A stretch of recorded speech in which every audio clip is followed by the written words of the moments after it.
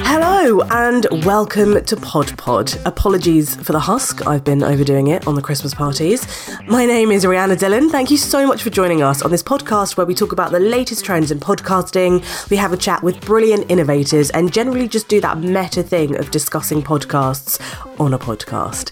Joining me today is Adam Shepherd, editor of Pod, and Reem Macari, journalist and Pod reporter. Hello, happy Christmas. Hello. Happy Christmas. Happy Christmas. How are you guys doing? You sound almost as ill as I sound, Reem. Very fluey, very much in Christmas spirit, but in recovery. Good, I'm so glad. Adam, how are you? I am good. I'm full of Christmas cheer and not quite so full of sickness as the pair of you. So I'm happy about that. I'm very glad.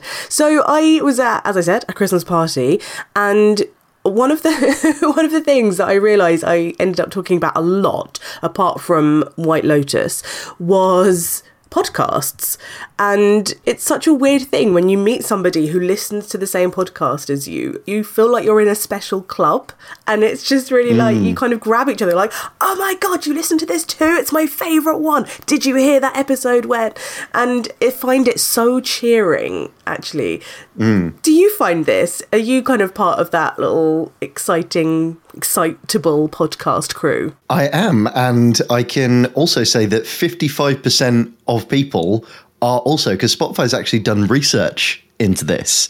Apparently, 55% of people share podcasts as a way to start conversations and socialize with other people. So, yeah, that is clearly a very common thing where you use podcasts as a kind of icebreaker. I know I certainly have a few kind of go-to podcast recommendations whenever anyone asks me kind of, oh, what podcasts should I be listening to? Which, unsurprisingly, I get asked quite a lot. What do you say? What is your sort of go-to overarching one? Well, my two kind of staples recently have been No Such Thing as a Fish, which I've started listening to again recently. It fell down the list a little bit, but I'm back in with full force now. Nice. And then The Newsagents is the other one, because I think it's just such a fabulous sort of format.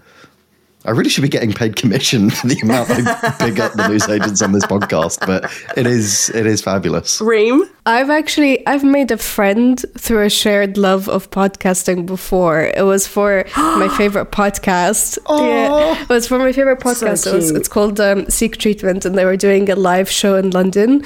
I didn't know anyone who listened to it, and no one wanted to pay £20 tickets. And I ended up tweeting them saying, "Can you please help me because I don't want to go alone?" And they co-tweeted my tweet saying, "Please, someone give this girl company." And then I ended up DMing this girl who said, "I'll go if you go," because I wasn't planning to go. And then we both bought tickets and went to the event together and made a friend. That's so nice. Never spoke to her again, but she was very nice. Okay. Short-lived friend. It was a good experience. Which podcast was it, sorry? Seek Treatment. And so when you do end up recommending these podcasts, Adam, do you find that you're trying to tailor your recommendations to the people, to their personalities, or is it more like a sort of catch-all, you should listen to this? Because like when people ask me for film recommendations or TV recommendations, I'll say, what do you watch already? What are you into? And then I'll, slightly tailor it towards that. But I guess, I don't know, is podcast different? Do you want to listen to things that does take you out of your comfort zone a bit more?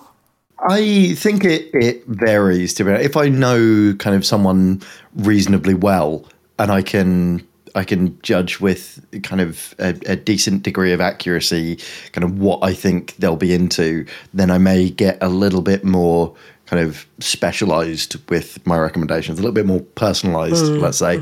But yeah, I think in a lot of cases, I will just go for the catch-all podcasts that everyone likes because they're just fabulous. They are. But also, podcasting is podcasts are such a personal thing. And in a lot of cases, people listen to quite surprising podcasts. So going back to that Spotify study, apparently almost half of the people that responded to this survey said that people would be surprised at the podcast that they listen to. So, and I don't know about you, but there's certainly some podcasts in my kind of repertoire that I think would be, quite surprising for, people that know me. I'm so intrigued. Adam's staying tight-lipped on this. So I think we need to do like a full disclosure in the name of us doing a podcast about podcasting, lifting the curtain, etc., etc. So the interview that we've done for today's episode was recorded a really long time ago. It was actually our pilot episode. It was our first interview that we did, and it's with Lou Mensa from Shade. And what's so incredible is that Lou just tweeted, I think, this week, saying that Shade had become number one, I think, on the Apple podcast charts, despite her last episode having been released 6 weeks previously. And this is in the sort of the arts chart, I suppose, which I think is just such an incredible thing, because I don't know, you're always looking for your latest episode to be the one that does the best each time, and for suddenly it to kind of grow its audience, to find new audiences 6 weeks after it's been released, I think is really interesting. Reem, is that a sort of normal projection, do you think? I mean, no, I think it is interesting. I think it probably has to do a lot with like word of mouth. It's reached a point where many people were talking about it and passing it on to the next person and the next person, the next person, and then it blew up. And I think that's also another thing that's great about podcasting, is that a lot of it is based on recommendations from one person to the next.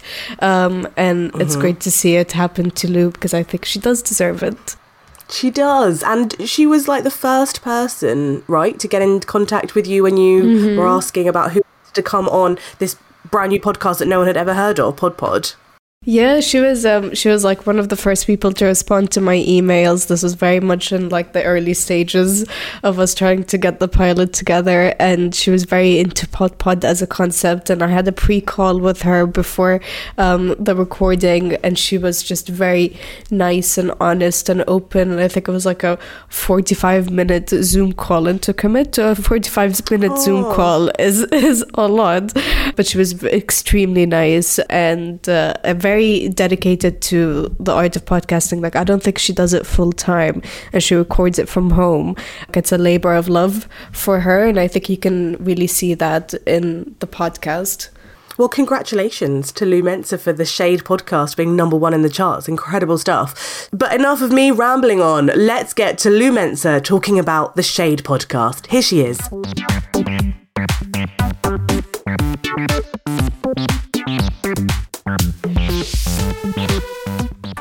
Welcome to Lou Mensa. Hi, Lou. Thank you so much for joining us. Hi, Rihanna. It's so good to be here. Thanks for inviting me. It's really lovely to talk to you. I mean, Shade is such a beautiful podcast. It's so well curated. And one thing that always strikes me is just how much you cover in every one of your series. Do you have a sort of elevator pitch of what Shade is? Because I feel like it's so wide reaching. Elevator pitch. Okay. That kind of means nothing to me. I'm not very professional in those business terms, but I know what the podcast is about. So I like to focus on representation within the arts. So, it's really looking at artists who perhaps in history have not been focused on, their work has not been elevated as much as, mainstream, maybe white artists who usually filled the canon, the Western canon. And so I, as a Black woman artist myself, I was a photographer for a very long time, a fine art photographer. And I was very aware that when I was working and I was looking for inspiration and I was doing my research, I was trying to look for photographers and artists who were covering similar ideas or themes or, who had similar experiences as me. And the mainstream art world back then, this was in the 90s when I started, but the mainstream art world didn't really cover the work of Black artists so much. So I couldn't be enriched and inspired in that way. So that was one of the reasons I started it, that I wanted to really look at the artists that I was always craving when I was a much younger artist. So you talk about art, you talk about photography. These are very visual mediums. So tell us about some of the challenges of bringing that to life in an audio medium. Lots of people would think that there would be challenges, but actually there aren't challenges, because we hook up with, Instagram. So I've got quite a strong, and loyal social media following. So images are always on there. Whenever I publish a podcast, I make sure I put links to the images that we may be discussing.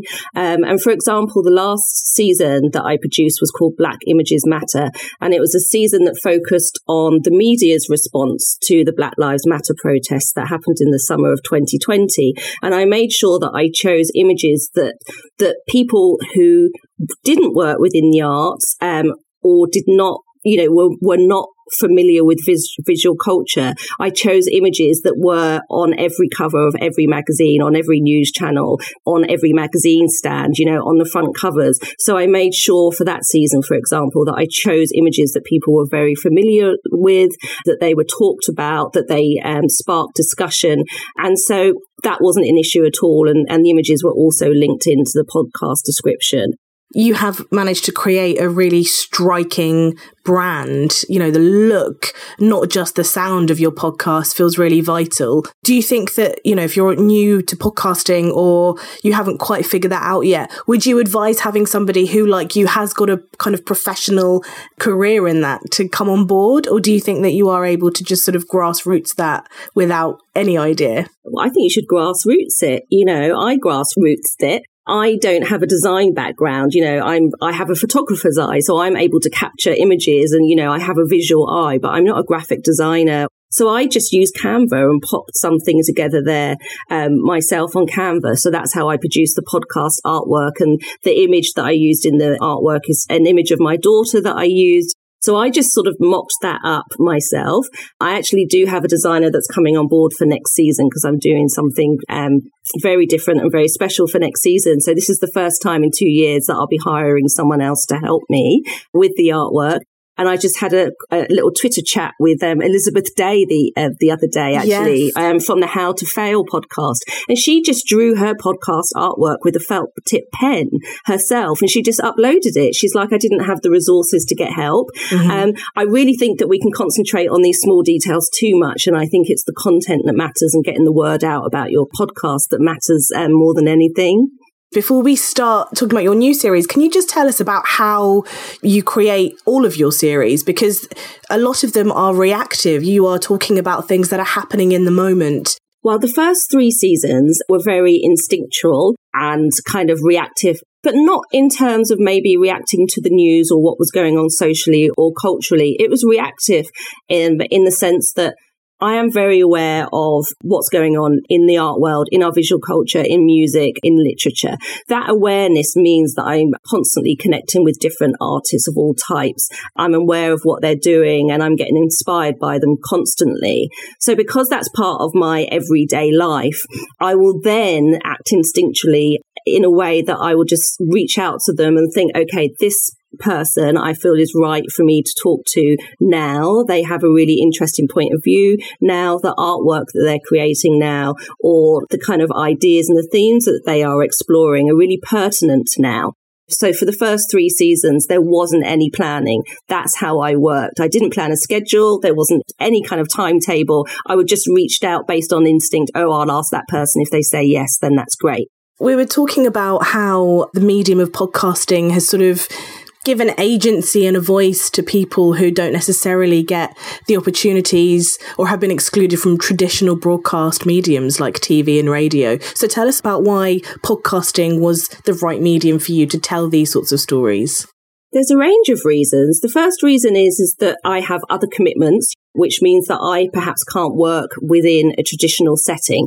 I have a daughter at home who I've chosen to home educate. So that takes the majority of my time from 9 till 4 every day and then some. So I can't put myself in a traditional work setting. So that was the first thing. The second thing is that I also have a disability, which means that I also can't work in some traditional settings also.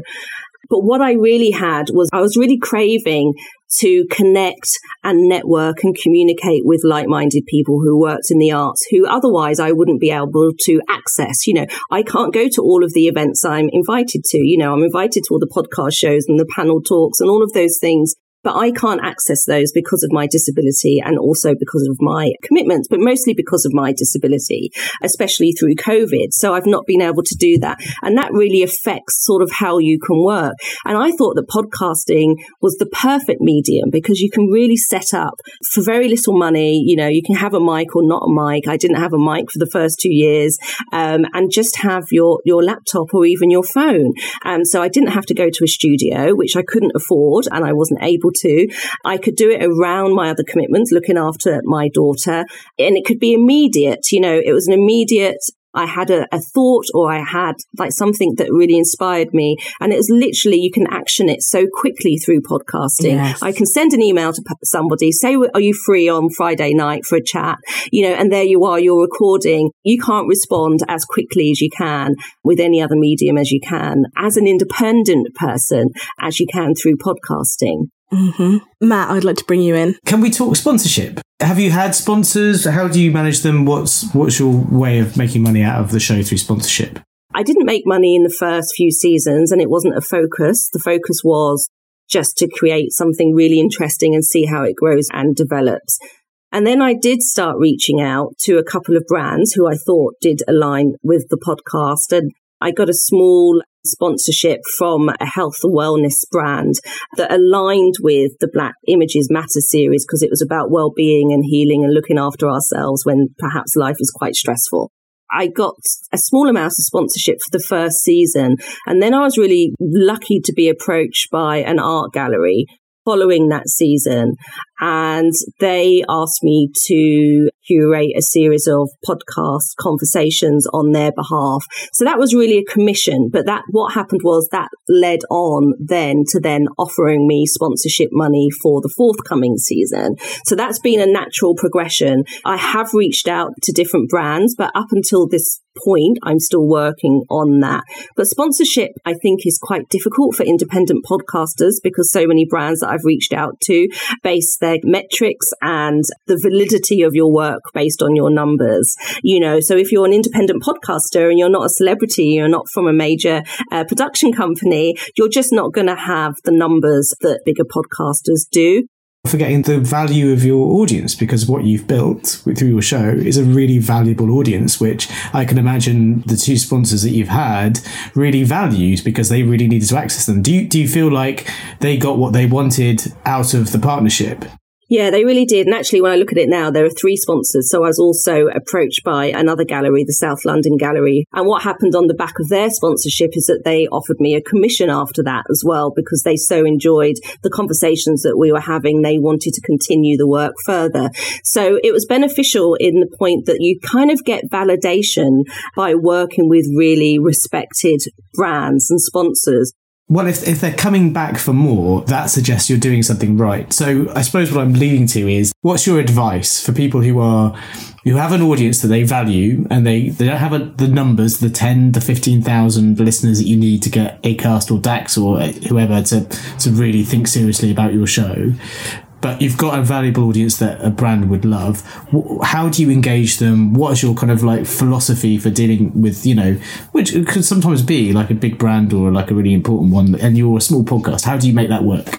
You need to reach out to brands that really align with your audience and with the work that you're creating or the content you're creating. And rather than trying to be really impressive with numbers and what they can achieve by aligning with you, I think you have to just be really human about it. I will express who I am, what I'm about, what's really important to me, what's really important to my audience, what my audience consists of, why this is a unique collaboration, why I am different from the other big bigger, brighter, shinier podcasts that have celebrities hosting them. And then I build relationships with them. It just sort of goes above and beyond just talking about business. And I try to build long-term partnerships with them. I try to think ahead. And it's something that I don't want to be a relationship for a one-off season. So perhaps I will propose to them how this can be an ongoing relationship, how this would benefit them, how this would benefit their audience, how it would expand their audience as well. It's a mutual exchange. And sometimes when you're approaching big brands who have like a bucket of money, they're holding the money and they think, well, why should we give it to them? You know,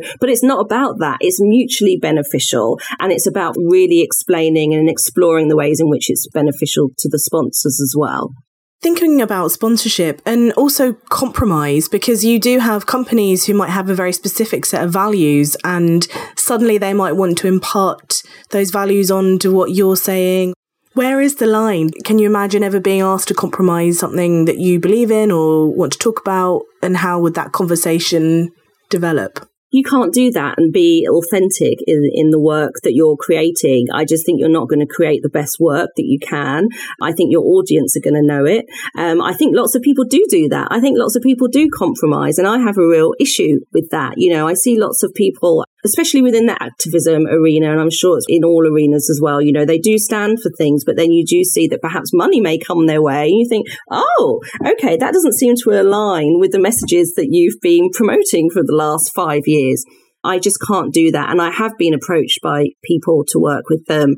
And even though, you know, I desperately need the money, I'm going to be honest, like I really do, I've said, no, or this doesn't work. I learned that early on, that you can kind of move and maneuver yourself and shape shift in order to fit other people's requests, but it's not going to do you any favors in the long run. So it's just best to say no at the very beginning if a request doesn't suit the work that you do.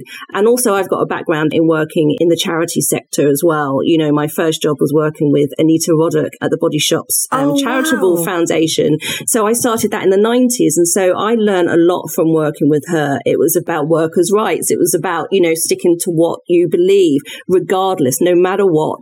And so learning that really early on has really supported me throughout everything I've done since. And so I've been lucky to be able to work with brands who recognize that and respect the work I do. You've sort of teased it. You've got somebody coming in to work on the graphics. I mean, you said it's going to be quite a special season. Tell us about it. Yeah, well, this is something very different for Shade. So all of our seasons previously have been conversation-based and interview-based.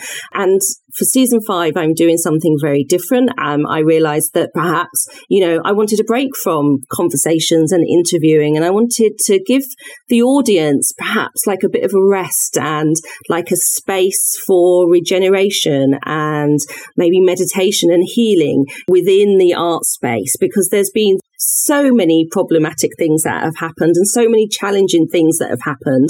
I think people are tired, and I noticed specifically that my audience, who are very focused on anti-racism work and anti-racism work within the arts, have to kind of be very cerebral about engaging with the work. It's all very intellectualized. And so I wanted to offer a respite from that. And I felt like I needed a respite from that.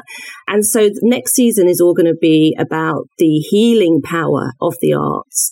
We're not going to be talking about the healing power of the arts. We're going to be offering a space for which when the audience plug in and put their earphones on, they will be healed by what we will be offering them. So it's going to be a really interesting new sound space. It's going to be inspired by the healing power of the arts.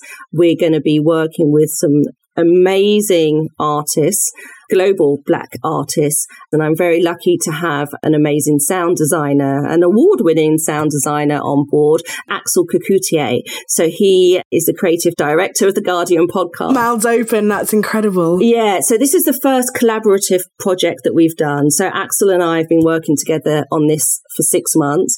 It's the first work of this kind that's happened in podcasting, but also in the art world. So I can't tell you any more or any of the details. It's going to be a big surprise, and there will be hopefully a physical actual launch as well, where people can turn up and have a nice time. Just talk about disability access and studios. London has the worst studios for disability access. They're often downstairs, they're in basements often, and not step-free. I mean, is that the only issue, or are there other issues? What would you like to see in terms of the way when podcast companies build studios, they make them more accessible? Yeah, so it's not just disabilities that you can physically see. There's hidden disabilities as well that you can't see, and there's issues that people aren't aware of. So it's not just about physical access. You know, a lot of people with disabilities can't be in full-time employment, so that affects their finances. That's been my issue. You know, I have to still be supported by disability benefits because I can't work full-time. And so there's a financial kind of barrier to accessing studios. That's the first thing. But also there are hidden disabilities as well that aren't visually apparent to people that don't know. So it's not just about walking up and down stairs or using public transport. My particular issue is that, especially through the pandemic, you know, I'm immunocompromised, so I can't mix with people. I can't travel on public transport. I can't be in buildings with other individuals at the moment. That's a barrier for me accessing those things. For some people with disabilities as well, there's an energy component. So traveling to, preparing for the podcast, the pre-production, then the actual recording, all of that is very difficult for people that have disabilities that affect their energy levels. So people won't be aware when they look at me or when they meet me. I can be as effervescent as anybody else, but it may perhaps take me a week to recover. So for example, last week I went to an art exhibition because I had to do some preparation for a show. It literally did take me a week to physically recover from that. So that's the energy issues as well. So I can't work properly that week. I can sit in bed and I can do some emails, but we just can't always work to the capacity that an able-bodied person can. So those are the three issues that affect me personally, and I'm sure for other people in the disability community, they have varying issues as well. But I just really value the opportunity to be able to talk about this. So thank you so much for asking me. No worries. Lou, thank you so much for sharing all of your insights with us. Lovely chatting to Lou Mensah. Now, I know neither of you were on that interview, so you've both heard it back. But what really struck me about speaking to Lou was something that we haven't really discussed on the podcast before, which was about disability and about how home recording can suddenly open up a world of podcasting which isn't accessible if you are having to go into studios, and the idea of not being able to literally get a wheelchair into a studio or being able to having to walk up steps to get into a studio, I think is something that a lot of podcast creators, studios don't necessarily think about, the accessibility aspect. So Reem, I know that you spoke to her in some detail as well before the podcast. So what really struck you about what Lou was saying in terms of the disability aspect of her life? I mean, I think it's great that she was able to do things from home, to have that option to record online. And obviously with like post-pandemic, there's a lot more technology that helps with the recording and publishing podcasts online. And I know that she did want to go to studios, but it's not something that's an option for her because of her disability. But it's not just studios that need to be more accessible. I think within the podcasting world in general, things like networking events and awards should also be more accessible for people with disabilities, because for in Lou's case, for example, like she can't attend something that she might be nominated for like in person if they don't meet her requirements. Or networking is a huge part of development for a podcaster, because you get to meet people who can give you advice, you can get to meet people who will help move your podcast forward, and it helps when it's in person. And if that event is not accessible for people who have certain disabilities, then it's not going to be an option for them at all, and they might fall behind. Obviously in Lou's case, like it's great that she's gotten to where she is now, and she's obviously doing amazing. We also have to think about all the other podcasters that have a range of other disabilities as well, and how the industry can try to be a bit more accessible for them. Adam, this is the first proper sort of arts podcast, I suppose, that we've discussed in depth so far on PodPod. So visual arts are not something necessarily that you would associate with an easy subject to podcast about. One thing I was really interested in is what she was saying about sponsorship and the fact that two of the main sponsors of, I think it's the first series of Shade, are actually art galleries, which is really interesting because they're not the sort of organisation that you typically associate with, well, sponsoring anything for the most part, let alone an audio medium. But it's a really interesting example of how podcasting allows you to reach audiences that you maybe wouldn't necessarily think of, both from a creator perspective and as an advertiser. And I think it's also worth podcasters looking for sponsorship in kind of their own areas, not necessarily going after the companies that sponsor a ton of podcasts, but what organizations would really benefit from association with your brand specifically. Go out, reach out to them proactively, because you never know, they might be in the market for more marketing opportunities. That's a really good tip. Really interesting. Great advice from Lou. And thank you so much to Adam and, of course, Fareem joining us when she's feeling rubbish. Much appreciated. Thank you so much to everybody for listening. Have a wonderful Christmas. Do you know what would be a really lovely Christmas present is if you subscribed to PodPod and gave us a little Christmassy review. It would be very much appreciated. Thank you again to Lou Mensa for the great chat. The podcast is produced by Emma Corsham for Haymarket Business Media. Find out more on everything that we have to offer in the world of podcasting on podpod.com. I'm your host, Rhianna Dillon, and PodPod will be back in 2 weeks, so I will see you in 2023. Have a great Christmas. Bye.